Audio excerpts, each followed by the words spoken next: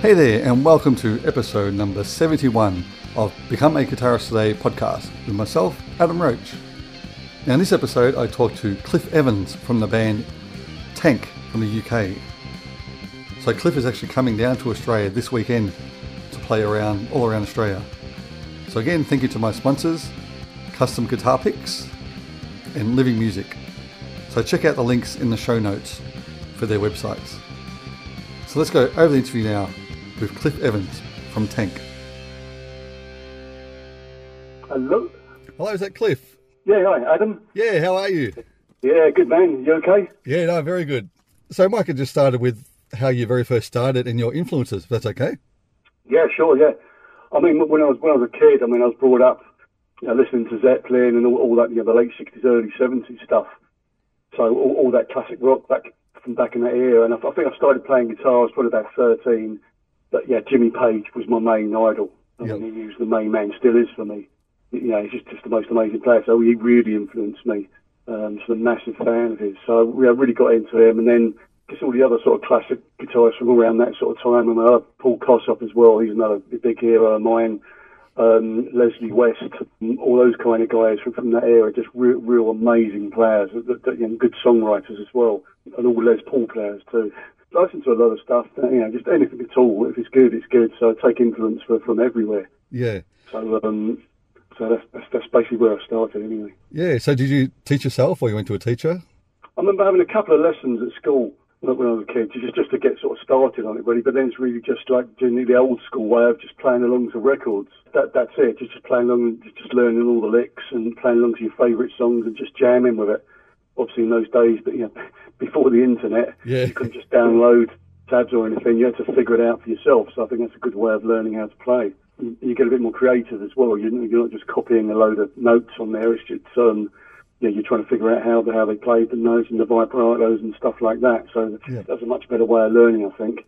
Yeah, and I think you get a better feel for it as well. Like rather than like saying just reading notes on a page, you're listening to the original. You've got to play along. Yeah, that's it. Playing along with those solos and getting the feel there. Yeah, it definitely improves your playing a lot. Yeah. Now, do you remember any of the first solos that you learnt? Or riffs? Riffs, I did, I guess it would have been everything off the first Zeppelin albums. Because they're pretty easy to play, a lot of those stuff. So it's kind of standard blues riffs. And they were good to jam along to as well. So it would have been all the Zeppelin stuff. And a lot of classics. T-Rex is also a big influence. Mark Bolan's guitar playing, again, very very simple rock and roll riffs that he used to play, but the production on his stuff made it sound really huge. Yeah, all that kind of stuff really. Anything that was coming out in that sort of era. Yeah, and then pretty much with your bands, like I guess you did a few bands before Tank, garage bands, I guess they call it. Yeah. When you were a kid, you did a few different bands. My first sort of name band, a band called Stan Webb's Chicken Shack. Okay. They're quite a big blues band from the 60s. They're still going now, but 60s and 70s, they're pretty big. They had on keyboards, original keyboard player was Christine McVie from Fleetwood Mac. Oh, really? Yeah, and you've had Bob Daisley from the bass player. Yeah. He was with Ozzy Rainbow. He was the bass player in that. Paul Raymond from UFO, he was the keyboard player at one time as well. So a lot of these guys went through that band, and I joined them in the early 80s. Oh, wow. So I spent a little time in there, but they're still going. So it's quite an influential blues band. They've done like 30 albums or something. That was my first sort of proper band, and I went straight from there into Tank in 1984. So I'm still here. Yeah, that's good. That's good that you, and like you said, coming down to Australia, which is excellent. It's so we can't wait to get over there and really play to the fans that we've never played to before. It's going to be very exciting for us. Yeah, hopefully the fans. And you're also coming with Girl School and Raven. That's right. We've known those guys for a long time. Raven, we first toured with them in 1985 in the States, a long time ago. So, and we were with them, I think in last year we played with them as well. So we're good friends with them. And Girl School, we used to have the same manager as Girl School. Yep. And he managed Motorhead as well. So we've played with the girls many times. But it's going to be fun coming to the other side of the world with them all. Yeah, that'll be a lot of fun. Now, so with you got the new album, so you re-recorded the 11 songs from the first 4 albums, the Reignition. Yep. So did you change many of the parts to the new recording, or pretty much kept it the same? No, it's pretty much the same there. Didn't really want to change it. I mean, we're not trying to change the songs really. It was just an idea. It's more like a little promo album and a bit of fun for us. I mean, we're not trying to take anything away from the original recordings. They'll always be there. Yep. But we thought, because we play a lot of these songs, they're still in the live set today, so we thought we'd give them a bit of a makeover, a better production, because of the way we play them now is a bit different. Parts are the same, but there's a lot more energy in it now. Yep. Different sound. So we thought we'd make them just sound a bit more up to date. So, but the actual parts on there, apart from a few solos, were pretty much as they were back in the day. So no point if it works, we don't change it. Yeah, that's right. How about the actual guitar sounds? So have you changed much? On these ones we had we actually used the Kemper Profiler. Oh yeah. On these, we've used those before, and it actually worked really well. You can get great sounds out of it. It's just really like a JCM 800 sound on there, but it just fitted really well. So yep. So we used that on the last studio album as well. It simplifies things a bit, but the overall sound really works. Very punchy, not too over the top. Still very basic production we use on all this stuff. It's just our Les Pauls as well we record with. We keep things very simple. Very few overdubs, and just keep it in your face really. And how about live? What do you use live? Again, both Les Pauls there, and we always try and wherever we are, we try and use Marshall JCM 800s. Sometimes yep. you can't get those though, so we have a Marshall's there, and we always have a couple of pedals just in case. I've just started using now the little Friedman overdrive pedal, okay, which is a great. You can just really plug into anything, and you're going to get a good sound with that. Yeah. And Mick's using a full tone, so I'll just use a little bit of extra drive on there. But our pedal boards are really straightforward. A little bit of delay. That's it, really. So it's a very basic. I think it's great. That's the way to go, I reckon. I mean, that's it. It's always worked for us. I mean, don't want to overcomplicate things. We don't need loads of sounds. Keep it simple. That's it. Yeah. Yeah, I've pretty much done the same. Like throughout my bands, it's pretty much straight through the Marshall. It made like a bit of reverb or delay, and that's it.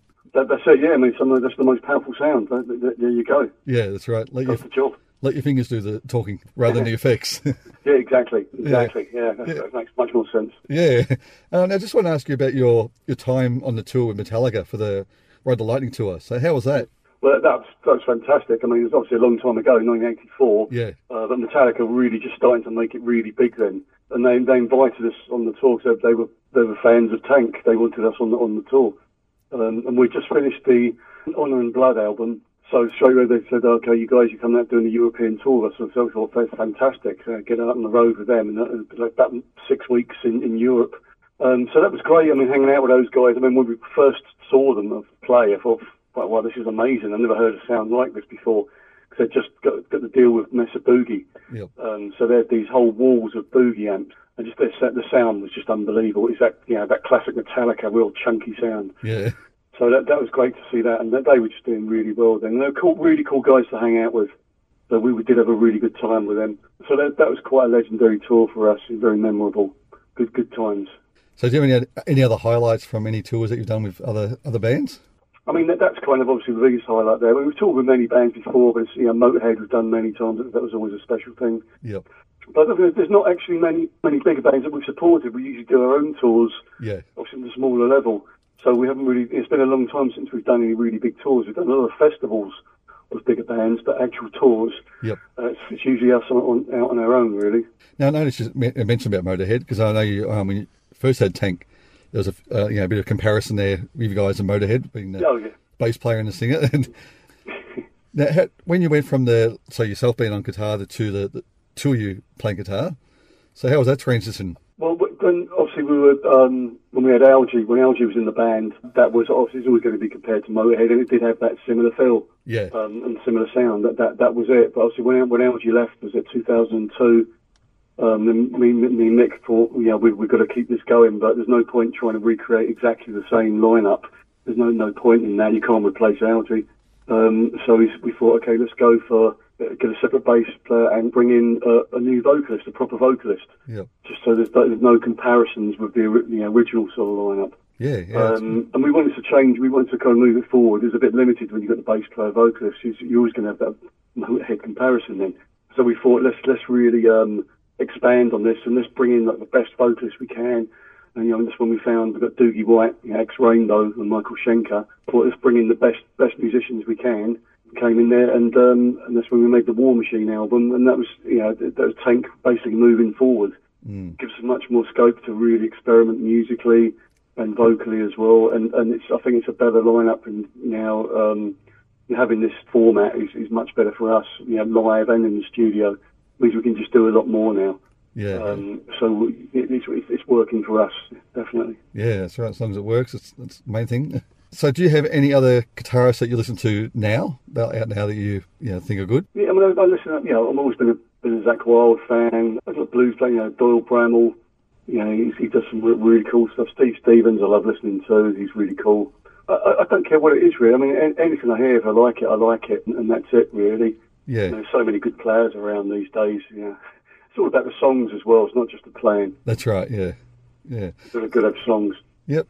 And how about the songwriting? Have you always been one of the main songwriters for Tank? I think it's mainly Mick that does it. I mean, that's Mick's style. He's got all the riffs there, so Mick sort of comes up with most of it. Yep. I'd always do a few there, and then whichever vocalist we're working with at the time. So we're trying to make it more of a band effort now anyway. Yep. It's just difficult when you live in different countries. yeah, that's right. Because we've got, I'm in England, and then Bobby the drummer, he's in Germany, and the other three guys all live in Holland. Okay. So it's difficult to get together and jam, Yeah. And so do you pretty much still play every day? Yeah, I mean, I've got my own little studio, so I'm always writing something, and I've got loads of guitars just hanging around, so I just pick them up, and I always like to plug in just to make some noise. So it's I'd be lost without my guitars really. So yeah, I've got to have them laying around. Got to have that. Yeah, that's right. So when it comes down to, like you're saying, you're coming down next week to Australia. Now, is that the first part of this tour, or are you going somewhere else before that? No, that's the start of it. So yeah, we come down areas at Canberra, Brisbane, Sydney, and Melbourne, and then I'm back in England after that, and then we head over to Japan. Okay. After that, and then on from there, there's another little break, and then South America, we do the whole Latin America tour. So it's quite a bit of stuff coming up there, and then we're looking at Europe now for the next sort of stage of it. So just trying to keep busy, really. I mean, it's very difficult to keep a band on the road these days. Yeah. So it's expensive as well. So we're really just trying to keep out there and just keep the band going, and keep the name out there. And we'll also start recording new music for the next album soon. We're writing right now, so we'll have another album out in early 2020 as well. So again, just trying to keep the pressure on and keep it going. Oh, great! No, that'd be really good. So 2020, we'll look out for the new Tank album. Yeah, definitely. Yeah. Yeah, so just one last thing. Just wanted to ask, so when you know a tour's coming up like this one, do you have to actually go back and pretty much go over the songs, or are they just glued in your head? No, we'll always go over them. I mean, you're going to play them as best as you can. So even though we've played them a million times before, it's always best to just go over them and just get warmed up on them, so make sure no problems or anything. But we always change solos around a little bit just to spice things up. Obviously, basic structure of songs is always there. But yeah, it's always good to go over stuff. Just get everything back in your head again, so they can play them as best as you can, really. So yeah, definitely. Yeah, excellent. And so what can we expect from Tank in Melbourne next week? Well, it's just going to get, it's only a short set. It's 45 minutes we've been told we can do, so it's basically just going to cram as much as we can into that. It's going to fall really in your face set there. Songs from the first four albums there, so it's going to be a set of classics really. Maybe one or two newer ones in there, but really just to introducing the band to the Australian fans. So a set of the best of set is going to be the best choice, I think. Yeah. Well, thank you very much again for this. I know it's only a short one, but it's good to hear from you and find out all about your guitar playing as well. That's good. Yeah. I enjoyed that interview, Adam. Yeah, I love talking about guitars, so it's cool. Yeah, it's good. No, thank you very much. Yeah, thanks. I'll see you next week. Yeah, hopefully I'll come up and say good day if we get a chance. Yeah, please do. Yeah, look forward to that. Will do. All right, thanks, Cliff. Thanks. No worries. Thanks, Bye-bye. Okay, bye.